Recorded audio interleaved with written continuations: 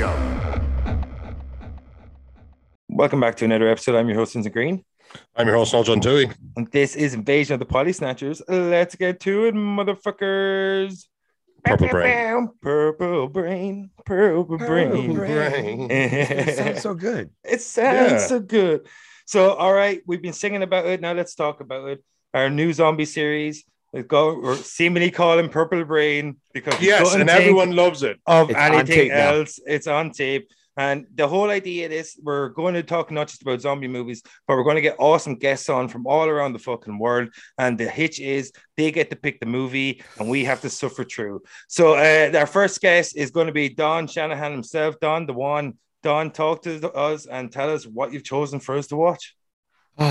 Fellas, this is all my fault. I chose this is 4 years before Night of the Living Dead and George Romero. I went old school. This is The Last Man on Earth with Vincent Price from 1964. Golden age of television and movies. Yeah. So, Don, what's your relationship with this film?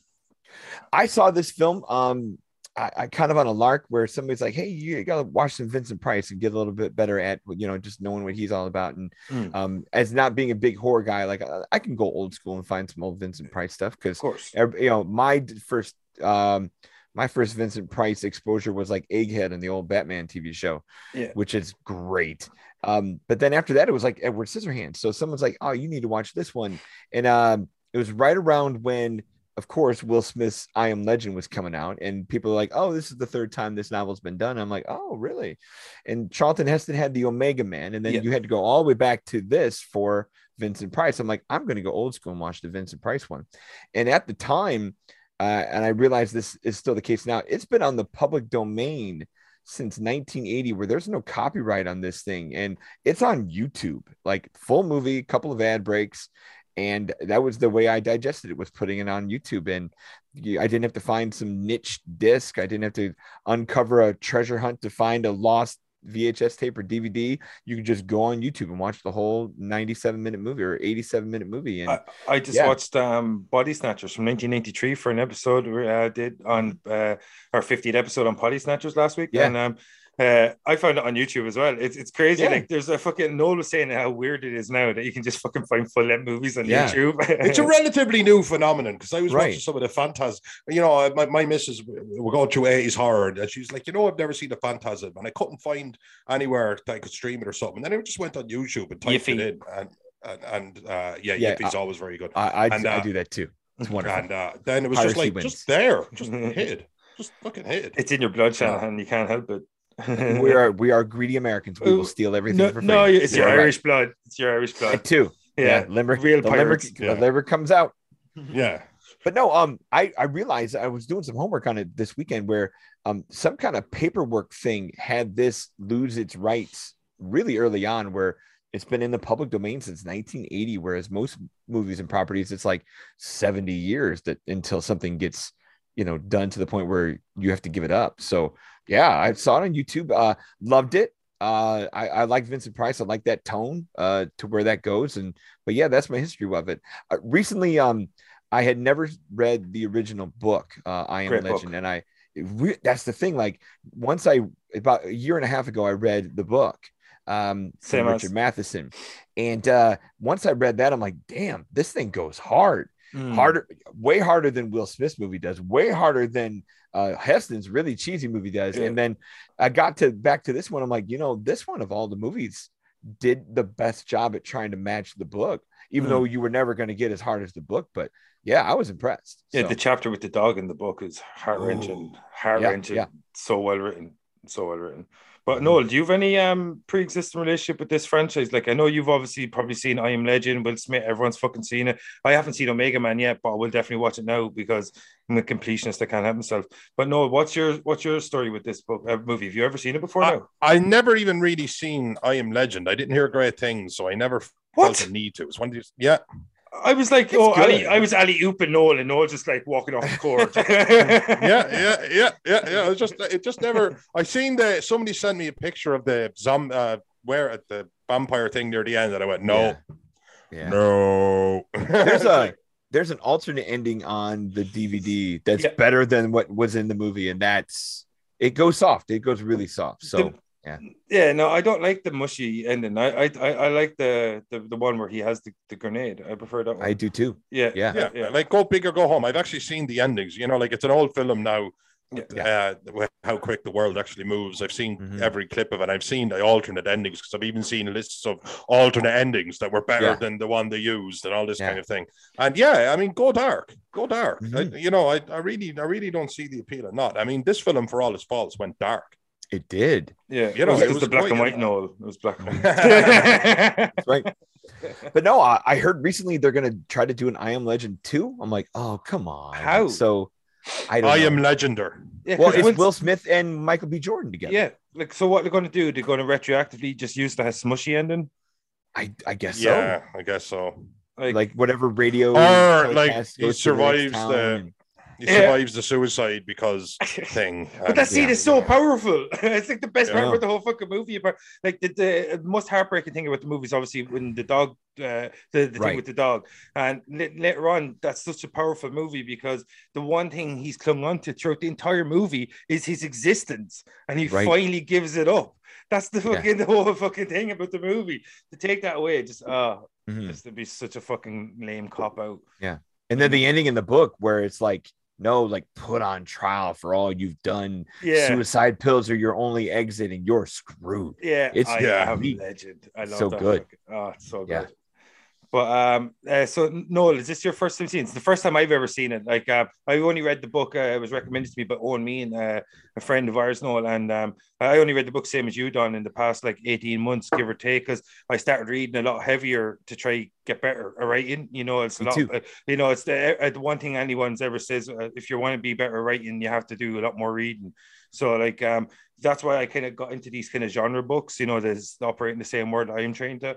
And when I got this recommended to me, and it's quite a short story, but the way it's constructed, it's so well paced and stuff like that. So, like, what did you think of, like, Noel? You haven't read the book, but like, what did you think of the tone and how they captured the adaptation from the book to the big screen for the Vincent Price movie done?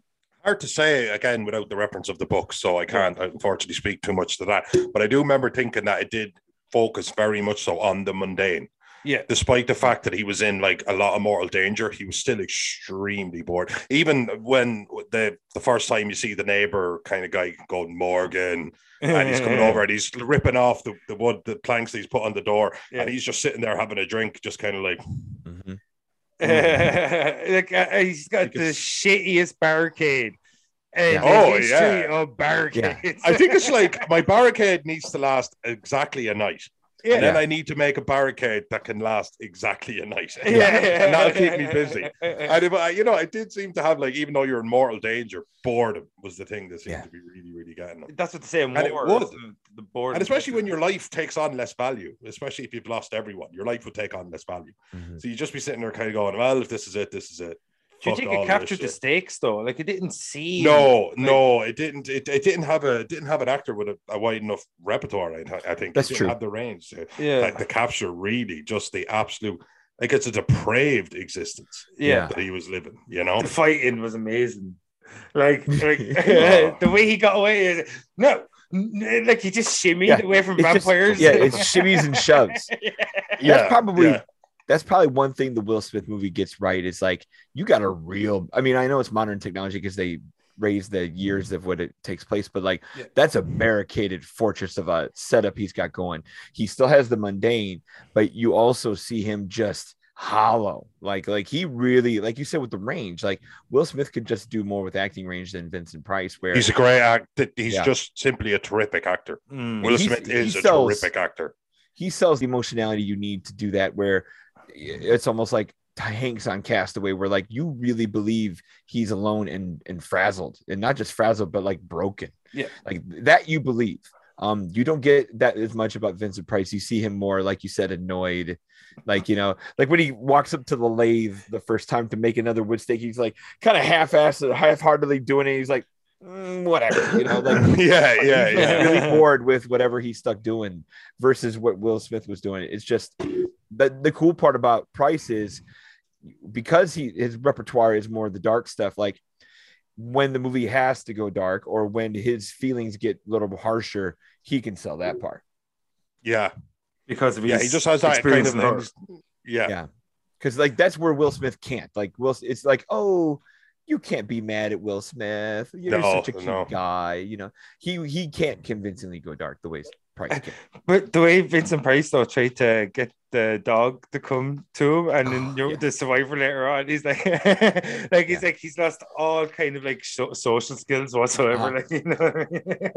I don't know. It was just I laughed a lot at this movie. It was one thing I did enjoy was the different interpretations people have of different things, like the vampires, which are almost more zombie like in this. Completely zombie like, no increased abilities of any description. I'm sure a bit harder to kill or whatever, but no increased abilities whatsoever. Very sluggish. Yeah.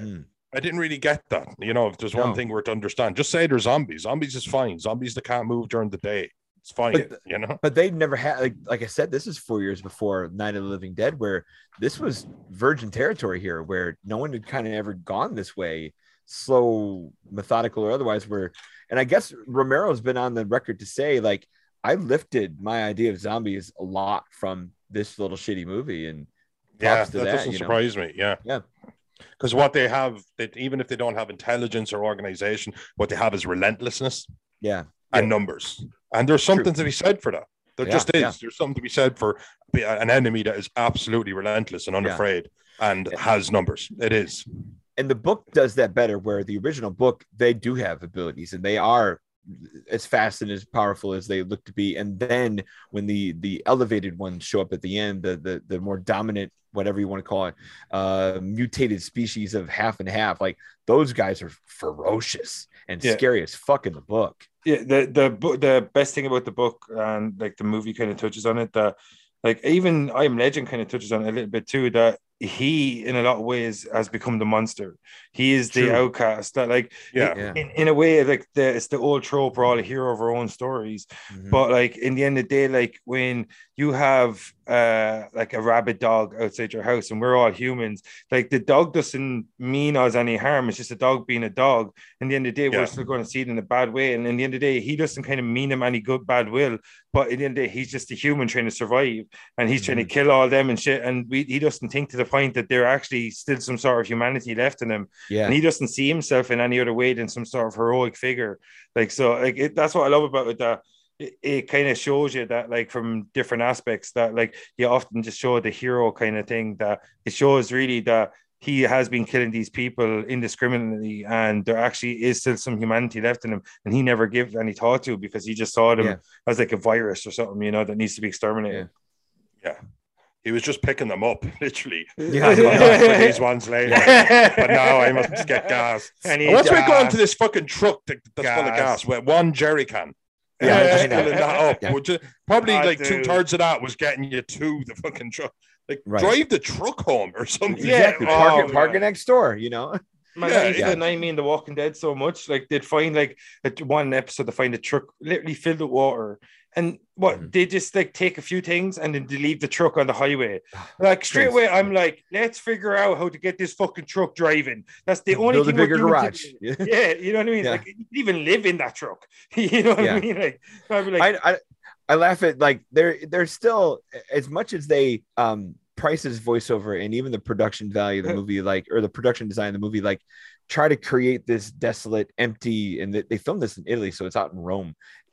They do a decent job for an old movie of like making it look really empty. Like, you get highways and overpasses and the bodies in the streets. Like, there's enough details to make it really look empty. And I know CGI helped Will Smith like make it empty look in New York with like lions and leaves and plants and shit. But like, this movie does it kind of old school and practical. But like, when you get to that, what I laugh about still is like, you still have like movie shortcuts of convenience. Like, I've never seen in my life, fellas, a mirror store. Have you? No. You know, Sanderson's mirrors, you know, like, oh, I need a mirror. There's a store with all of them for me. You know, like, that'd be such a pain to ruin. Or like 3 years later, there's existing garlic in a refrigerator. Like, I don't think it's gonna make it, you know. Do you remember when he just throws the garlic at your one? So like some of that stuff it has its cheesiness of shortcuts, but for the most part, like what sells the drama and stakes for the movie, at least for this movie, is that Price voiceover really helps. Like it sets up the voice. You just have to respect the voice. It's got a very silent movie, radio drama type aspect. It does. Yeah, like, it plays well, but you get the circumstances, you get the mundanity, the routine, getting to the man. Like you see his mindset from that. I mean, and I think that helps because one, Price has a great voice, like we all compliment, but he's also not the best, physical actor. When like if you take away the voice over this movie, you just see kind of a befuddled old man that kind of dodders around his plates. But the voiceover shows the frustration of like, I smell the garlic. It's not good. I toss it away. A mirror. This, my windows. Like the voiceover kind of. Some people, I'm sure someone around is like, "Oh, that's over exposition," but here it helps because Price can't do the rest. Exactly. Yeah. You see where his wife died, and he was absolutely, completely, and totally put out by it. The inconvenience. It was just like, darn. Do you remember when he what am I gonna do? He stays in her mausoleum for too long, and is it her mausoleum or something? And in the book, that scene is so hypertension. It's fucking incredible, that race against the clock, and you can feel it in every fucking little word. And in this, it felt like it's like, oh no, I forgot to go home. It's dark now. They'll be everywhere. And it's like soccer shoves of getting zombies off you. Like it's not that hard. You just got to park the car. I just love that the way he just shimmies the fucking safety every single time. Like it's incredible. But like sometimes you just kind of have to look at we recently just covered Invasion of the Body Snatchers, the original from 1956, and even though all this shit looks corny and cheesy to us now, you kind of have to appreciate the era it came from and the style it was trying to incorporate. And one thing I liked about this is something that Body Snatchers did was it went with that kind of noir feel. Like it's kind of corny, but like you can understand exactly what they were going with. The kind of like the voiceover, I think, because a lot of the times back then they probably had some limitations on how much they can actually record while they were doing the scenes.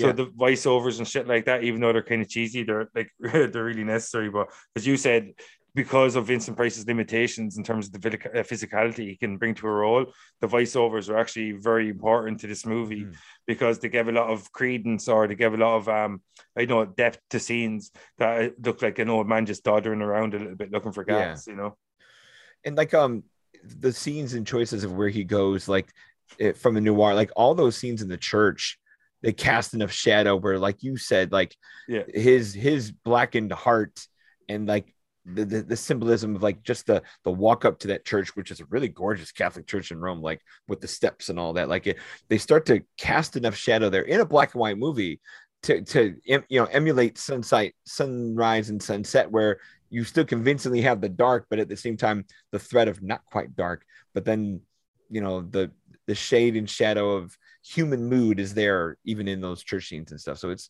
is well done. It's not the coolest and sharpest noir thing in the world, but I appreciate that flavor there. Yeah, same. I did say after watching Body Snatchers just recently, the 56 one, that the 56 one did have like a of its time and not of its time thing, and this film more so just had an of its time thing. Yeah, sure. You bet. You know what I mean? It didn't. And that's fine as well, to be honest with you. I don't need something to be Avatar or something which was extremely future thinking, and even in just the way we approach technology and that, everything has to be that. And in fact, it'd be kind of annoying if everything was. So it's more of a statement than a judgment call, but it did feel like that kind of era where you wanted them to act in a way that it could work on a stage. Yes, sir. I always felt that. Everyone enter and stuff, but don't chew up the seat. Like do this and be kind of corny. Hit your marks. Hit your marks. Very important that you hit your marks. And this belt of that, again, even when they're like the zombies are attacking them, like sorry, I'm saying zombies. Yeah, they're pretty much. It's kind of like. I'm trying to eat you. A shove simply not going to do it, buddy. It's like what Don says. Like this is before George Romero gave a word to it, put a name on it. This is before the zombie kind of entered the zeitgeist. So like so essentially there wasn't. Yeah, because zombie I think comes from Haitian lore or something like that originally, or something like that. The word does, but like I just think that like it shows you one thing I love about horror and one thing I love about just storytelling in every sense is that the different iterations people have, and even before they knew what a zombie was, they tried to kind of explain it by using what's the closest thing you have to this is the undead, which is a vampire, and so you call it a vampire even though it's clearly got zombie characteristics, and it's cool to see like even well beyond the years of Bram Stoker who came up with the whole Dracula lore based on Vlad the Impaler and all this shit, that like in this era that this is really the genesis of the zombie genre, even though it's actually a vampire movie, which is kind of cool, you know. Yeah, it's admittedly why I picked it. I'm like, let me go old school, but then even go old schooler than Romero with this little weird little thing. And it's fun to see it kind of like you could see, like you said, the seeds being planted for what could be. And now we're at a point where thanks to Walking Dead and a billion movie wannabes, like we're kind of zombied out 10 years later, aren't we? You know? Yeah, I think even The Walking Dead now is starting to see it, even though we're going to see so many spin-offs and shit. Like, I don't know, I think right now, zombie movies are kind of gone, but zombie TV series are a bit more prevalent. You know, that kind of like long form, like you said in the other shows, like long form storytelling. You get something going, you know. Yeah, exactly, and that's what Robert Kirkman always said, that what fascinated him about the zombie movies was not just the movie itself, but what happened at the end of the movie. Like, what is it like living in a post-apocalyptic zombie world for an extended period time and telling that story? And that's how The Walking Dead was born, you know. So like there is a lot of interesting things, and one thing I like about this is that you can actually see the aesthetic inspiration that people took from this movie, because the one thing we've seen in zombie movies throughout is bodies strewn around the place, this complete societal wasteland, you know what I mean? And like all of this kind of the aesthetic appeals from this movie really bled into, as you said, George A. Romero said he took inspiration from this, and you can see it in like the original Dawn of the Dead and stuff like that, that it shares a lot of the same kind of DNA as Last Man on Earth, you know, even though it's a bit more raw. Could this, I know the 60s wasn't the time they were going to do this, but could I Am Legend, the book that this movie goes for, this would be a great miniseries because you can spend more time in those in those routines, in the circumstances of it all, and then still build to that really awful and hard ending. You know, this would be a cool 10-episode miniseries somewhere. Yeah, I think right now what you're going to see is just because of the Will Smith influence in his planned sequel, that's going to go a completely different way, and I think we're probably going to get further and further away from the book, unfortunately. But the thing about that is, even though it's an unfortunate thing, we might actually get to see it, even though you won't have the I Am Legend name. Someone might be able to go in and actually adapt the story directly from the book, and it'd be completely different from the movie, and you could just you know, call it The Last Man on Earth again, you know what I mean? Like, you know, who calls a film The Last Man on Earth when I Am Legend? I know. It's maybe the 50s weren't ready for it, you know. Probably because back then, I feel like the films were very wordy sometimes, you know. Like Plan 9 from Outer Space was like The Last Man on Earth, and the name is supposed to tell you something. The name is supposed to tell you something about the film, like it's killer this from this planet. But like I Am exposition Legend, in the title. It's exposition in the title, and I guess that's what it is. I don't think there's a mystery, but I would just like go. I just can't believe anybody in the 50s wasn't cool enough to go, I fucking love that name. I am fucking legend. I love it. I think another thing that happens sometimes when these things like science fiction and stuff like this can be timeless because the circumstances are there where you can adapt it to any time, but maybe because of like where this book, well, especially this one, in my opinion, like if you were to make it again, I know Will Smith did the modern thing. Like I would love to see this be done and then go ahead and set it in the 50s, like do a period piece zombie thing where, because today we have the shortcuts things to like Zombieland where like double tap bullets to the head. And like, we all have the secret ways of beating zombies now with modern this and modern that. Who hasn't had the conversation? Yeah. How do you think you're doing a zombie apocalypse? How do you think you're doing a vampire apocalypse? Extremely badly. How do you think you're doing a zombie apocalypse? Well, vampire apocalypse is easier a little bit though, because like you have 12 hours nearly of every day. Go to Iceland or somewhere where it's daytime for 6 months. That's it. But this is one of those. If someone were to do this again and adapt Matheson's book, I would love to see it be done in period piece instead of like doing I Am Legend again. I just ran into another movie that kind of tried the modern thing, and I think it fell on his face because it did was that new erotic thriller that's out right now with Ben Affleck and Ana de Armas, that Deepwater. It's a Patricia Highsmith book, same person who did like The Talented Mr. Ripley, and it was written and set in the 50s with infidelity and murder and getting away with crimes and stuff like that. And now, you know, in 2012, we have all the forensics in the world where no one would get away with it, you know, but back then, you know, there was doubt. There was, you know, it was taboo to do the things you did, whether it was the erotic stuff or the murder stuff. So it would just play better then than trying to modernize it now. Yeah, I think some films actually hamstring themselves by modernizing the stories, because what made the stories so unique and so cool is because of the period of time that they're crafted and are created in, because all of those elements went into how the story was like structured or manufactured or whatever, because the technology at the time or whatever, like as you say, like you have forensic analysis and all this shit, and it takes away from a story that you can really have layers and intrigue because there's a lack of technology, you know. I feel like you know what? Sorry, this is such a stupid thing to say, but I can't remember. Perfect. But here we go. But what's the Pixar film where the girl turns into a big red panda? Right now, Turning Red. Turning Red. Yeah, I watched that. You know what I mean? Now we're horror. Pixar's amazing. So I said, Shanita, I'm breaking the mold here, because she was a bit down in the dumps, and so was I. I said, no, we need to stop watching downer shit. I'm going to throw on something really lighthearted. We chew on that, and it was based in 2002. Yeah. Which not sounds... like a million, not like back in the 80s, not back in the 70s, not back in the 60s, but 2002, where we had all of the modern, ago, though, you know? But it had all this modern stuff. The girls were like huge into their boy bands, and they were online trying to buy tickets and all that kind of normal stuff. Yeah, but just simply didn't have smartphones. And I remember saying to her, you know what this is? This is just simply, what a difference. They were just sitting there going, if we just could get away from that fucking thing of everybody constantly on their phone. And he goes, but like at the same time, I want all the modern trappings. I want it to be like a boy band, and the girls could actually buy their own tickets so they can go behind their parents' back a little bit and all of this kind of stuff. And I said, well, dude, somebody just said, dude, I guess the sweet spot is the very early noise. I don't know what else to tell you. And then he went, all right, the early noise. And I seen it. And I remember going, that's what they did. And it made sense. Somebody did the math recently. Like if you were to remake Dazed and Confused today, because what was that, 95, making fun of like 1978 or whatever it was. Like if you made Dazed and Confused today about the last days of a long gone era of high school, it'd be 2004.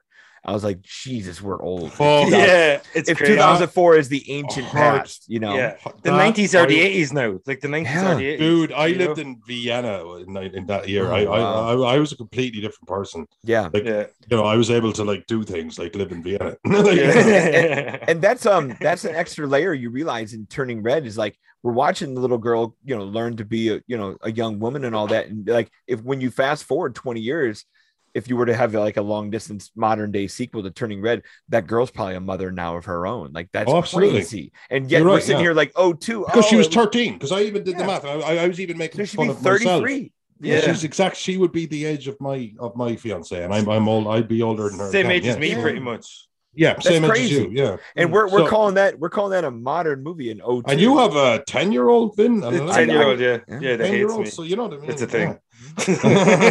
Amazing. She's met you, in fairness. But, but it is. But I didn't say she was wrong, Noel. I do, like, even time I'm watching horror films, and it's always like, oh, it's based in now. I said, wait for the girl to kind of go, I can't get any reception up here. I just think you have to, you know. It's like our own tropes now, which is crazy. Yeah, we are. We 100% are. It's like, Noel, when we did Sputnik, like, just to see a Soviet era, like, fucking phenomenal film. Movie, like, you do recommend. Yeah, it shows, like, even if it's a modern movie, and I know this wasn't a modern movie that was made back in 1964, like it just showed, like if you try to grab the era or certain eras, that you can really get away from these easy outs, and like you can actually create a lot of plot devices without having to mention anything. If you just throw it back in the 60s, no internet, it's very easy to get isolated. That's what made Texas Chainsaw Massacre so terrifying. It was very easy to get lost in rural areas of America back then, you know, stuff like that. Like, and that's what I loved about this movie, that like he had no technology. He couldn't really interact with the outside world or find out what's going on. Did he have a radio or something? He had a ham radio trying to communicate with other stations. That's right. Yeah, that was it. But that's it. You know, yeah. he had record player for music. Yeah, to entertain. No, but not even like soft jazz. Call it. He wouldn't even. Dead with the sound. You could I go remember like in the book. It was like symphony music. Like he was the composer guy. Yeah. Bob Marley. You could go like at least you could go your VHSs or your DVDs if everything went down. But like back then, you would have had absolutely nothing. As long as we had electricity today, we would never be bored, stuck in our own homes for a zombie apocalypse. We'd be like, I the lockdown all the proved DVD. You know? Yeah, the lockdown proved that. Like we were kind of frustrated, but we were never bored.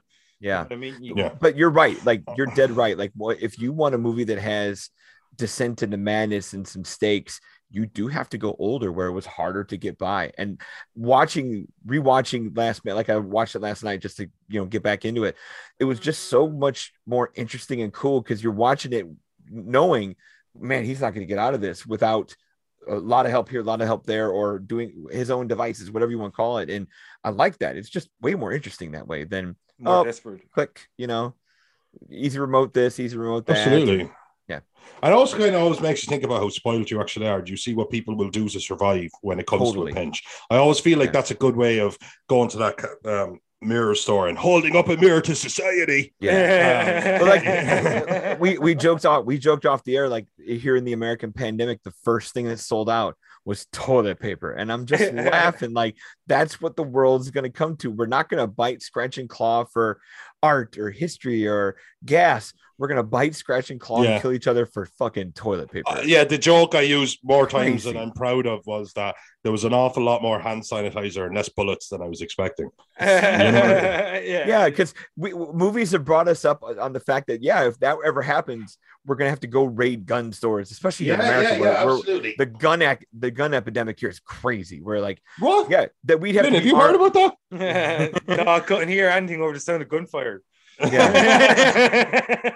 But here we've been taught for 1,000 years you got to be armed to the teeth to ever survive. And nope. Toilet paper, hand sanitizer. We're gonna be fine. I was laughing because like people have running water and they're worried about toilet paper. What can people not like wash their ass in the shower? Like, come on, folks. Poop in the shower, like normal. Poop in the shower, what? No, quite out the middleman. Just get a bigger drink. Here we go. Hope you're prepared to smush that down, Noel. Right? Yeah. Yeah, like a broom handle and Well, you've seen enough American movies where like people who walk dogs here who are picking up shit in bags and putting it in trash cans, like that's the inconvenience of the world, is dog shit on the ground. And like, come on, absolutely. But that's it. I always said the thing that taught me how absolutely spoiled we are, and it was always this kind of, everyone has this watershed moment. And for mine, it was that I went up to get a few beers. I said, you know what, I'll stretch my legs, I'll walk. And I had an iPod at the time. And I had, I think, a huge iPod, like 150, 160 gigs, something big. Yeah. And I had over 20,000 songs on it. I got to the off license, about a 15-minute walk. I hadn't listened to a song. I was looking through it, trying to pick the song. Yeah. Now, I'm old enough to remember having a Walkman, and I had like 3 albums. Yeah, so I made that shit work. I made that shit work for months. Exactly. And it was like Metallica, Megadeth and Simon and Garfunkel. So we're talking like we just have to pick something generic and and go for it. And this film, the guy was like, his day was like surviving, nothing, no joy, no fun. It wasn't even surviving; it was existence. Because like he wasn't like there wasn't some big fight to fight for. You know what I mean? He was just maintaining supplies, like, and the book, I have to admit, the book goes a lot farther, where like it's like the generator and the gas are a big deal, the food part is a big deal, and the search for this and the search for that was a little more involved in the book, but the movie did a nice job of, like, I know super convenient, but oil truck, but but for the most part it made it seem pretty dire, and it just lacked the intensity of the book, isn't it? That's the difference. The book is way scarier. Like what did you? They're screaming his name outside of his house and baring their breasts, like it was more sexualized too as well. So super. And I think isn't that in the book where the woman he takes in does come on to him a whole bunch and like super more sexualized in the book? And I know you can't get away with that in 1964, but because like she's pretty much an undercover agent kind of thing, isn't it? Like she's an infiltrator. Does this movie sell the twist really good? Not as good as the book, but I agree. Yeah, it just because I know, like in the book, he felt like he was like, it wasn't that he was just fed up with living, that he was just done. He's just done with his existence and in the shape that it had evolved into. That was the thing. Like he felt that in the book, whereas this, he just kind of like he was like, I'm over it. And it kind of just lacked the same intensity for me. So when the realization came on to him at the end of the book, where he realized he was the monster now in this new world, like he was the outlier. He was the new thing. He was holding on to an old world view, and that world view no longer existed, and he was just the remnants of a time long gone. In the way they looked at it, and in the other way he looked at it, is that they were pretty much the reminder of what he lost. And it was like this weird kind of like other end of the spectrums, and when that realization hits him in the book, and it hits you as equally as hard when you're reading it. I thought that was fucking excellently done, and just maybe because of the film style, and it was slightly hampered by the style that was used to bring it to life, that the end for me was a little bit hammy. It's like, Noel, I don't know, I think you said before we came on air that when he chose the fucking spear and it's just Vincent Price holding a spear. So it's not as it's dark because this is a rare situation, especially old school movies where bad guy wins. Yeah, we don't see that a lot, but at the same time, it's totally not as brutal and as worse as it could be. Yeah. Like, because what's the I think everyone said the implication in this movie that seems the darkest or the bleakest for the future is the fact that there's a baby there. Like, wait, not only is there nothing to cry about anymore, right? But like, not only is there this race of modified superior ones, they're procreating and they're going to keep going. Like, that's like, ooh, tantalizing future. But that's as far as the movie goes for it. Whereas the book is there to go. Yeah, the book really makes it the evilness of like, no, you're the last one of this, and you don't deserve to live, like trial and crucifixion, and like he's staring real inevitability in the face, you know. It's like, it just shows the book really does capture the kind of like the defeated attitude that he kind of had.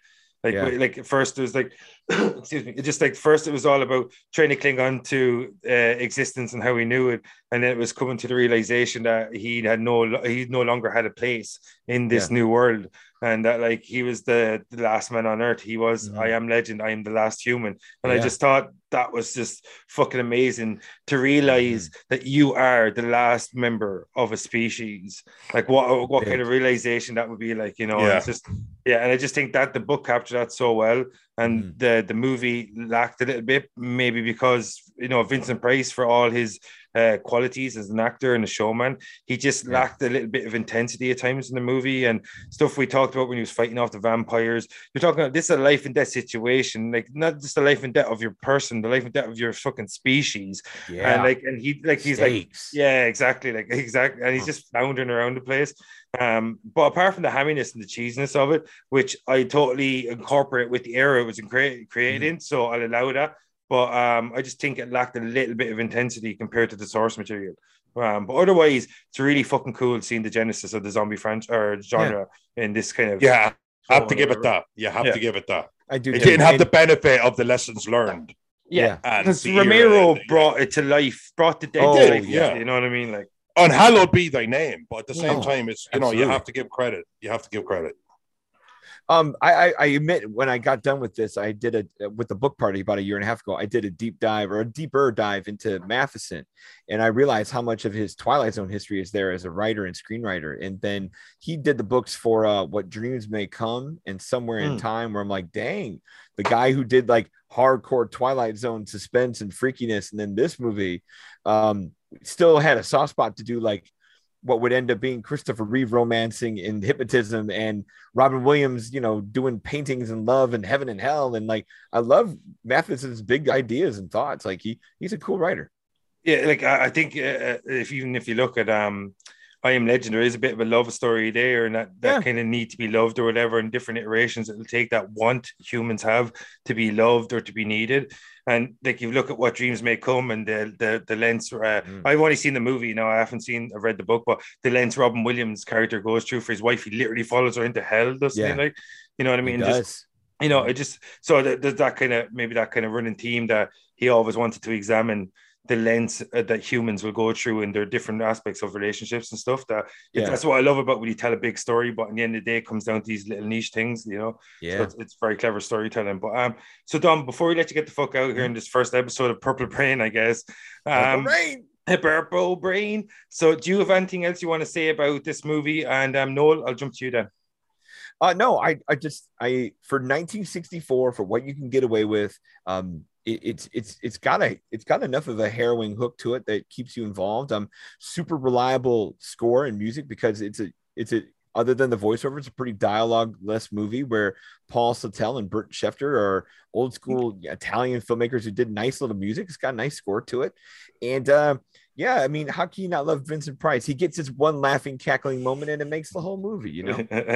But no, it's a good entry level thing. Like, you could show this movie to preteens and kids just to get them into horror. Like, you can put this on next to those Universal movie monsters from the 30s and 40s as an entry level thing to kind of go, hey, not only are things interesting and cool and freaky, but like, what if you had these implications of bigger themes that could, you know, bring a new person into those kinds of thoughts, those kinds of themes, without scaring the shit out of them with blood. A gateway drug. A gateway drug for sure. Yeah. How about you, Noel? I think it's exactly what it is. You have, like, if you were talking to somebody about it, you say, look at it for what it is at its time. Yeah. And again, there was that hammy stage thing, which I touched on earlier, which I stand by. Yeah. I don't think it was forward thinking, but again, I don't mean that as a slight. And I don't know if Vincent Price was the right choice, but I don't know if he was the wrong choice. That's the thing. A memorable choice. That's the one that's gonna cost me some sleep. Like Nicolas Cage was there. Yeah, Vinny, when you see the Heston one, you'll be like, oh, okay, now we're getting a little too big and too star driven. You'll see that one get a little hammy. One of my favorite science fiction movies that I've seen in the past 5 or 10 years is Silent Green. I just thought it was so bonkers, so good. That's where he plays well, you know. Yeah. That's a really good movie. So no, continue. Sorry. I would say that I recommend this movie. I'd recommend to anyone that. We've gone back to the 80s and the 70s and stuff as general film fans, but the 50s was this treasure trove, which I don't know is being examined. And especially when you go to something and go, yeah, this might not be the best film ever, but you have no idea what we have now because of it. Exactly. You know, stuff that's like branched off in ways that even a Don Shanahan type who critiques movies wouldn't be able to spot all of the branches on the tree. It's a huge root, and a lot is sprung from it. And you just have to be grateful to it, I think. And you don't even have to try. It was a bit hammy. I mean, I enjoyed this film. I laughed at this. Yeah, more than anything else. Morgan. You think you can stop me by destroying my car? So I went car shopping. You know, it was just great. I wanted to get a convertible, but I thought it would not be practical. Now to get one kind of gas. But I'm with you, Noel. Like, I like going back and finding and like genuflecting at those places where little things got their starts. Like watching a cheesy Johnny Weissmuller Tarzan movie, or the old Tyrone Power Zorro movie, or Errol Flynn play Robin Hood. Like, without those screen heroes that are just kind of figuring out hammy and cheesy and colorful, but without those guys, you don't get Batman, you don't get Superman, you don't get super adventure stories, you get Indiana Jones. Like, those are the places you have to go back and tip your hat. Yeah, my like drug of choice is science fiction movies from the mid 60s to the mid 80s. And like, I am constantly searching for new science fiction movies from that era, like, because like they have such a strange outlook on the future, and it's just so fucking awesome to go back and look at how people were looking forward all the way back then. And like, that's one thing I like about this movie, that like it kind of just gave us a glimpse of what people in the 1960s and how they viewed a post-apocalyptic world, living in the era that they came from on the back of World War II. You're talking about the early stages of the kind of Cold War era, all these kind of things. So it captured a very interesting moment in time, and how they would picture a post-apocalyptic world and how different it is to us. But even though it was very similar in a lot of ways, the gas, like body strewn all over the place, just the mundaneness of existence. And like, even though it is hammy, like Noel said, and it's cheesy and all these fucking things, that in the end of the day, it's a real forebear for me. And it shows you that this is kind of the birthplace of the zombie movie, even though they use the word vampires, that it's 100% a zombie movie without even knowing it was. Okay. Yeah. So like that's all, folks. Yeah. All right, folks. I'm your host, Vincent Green.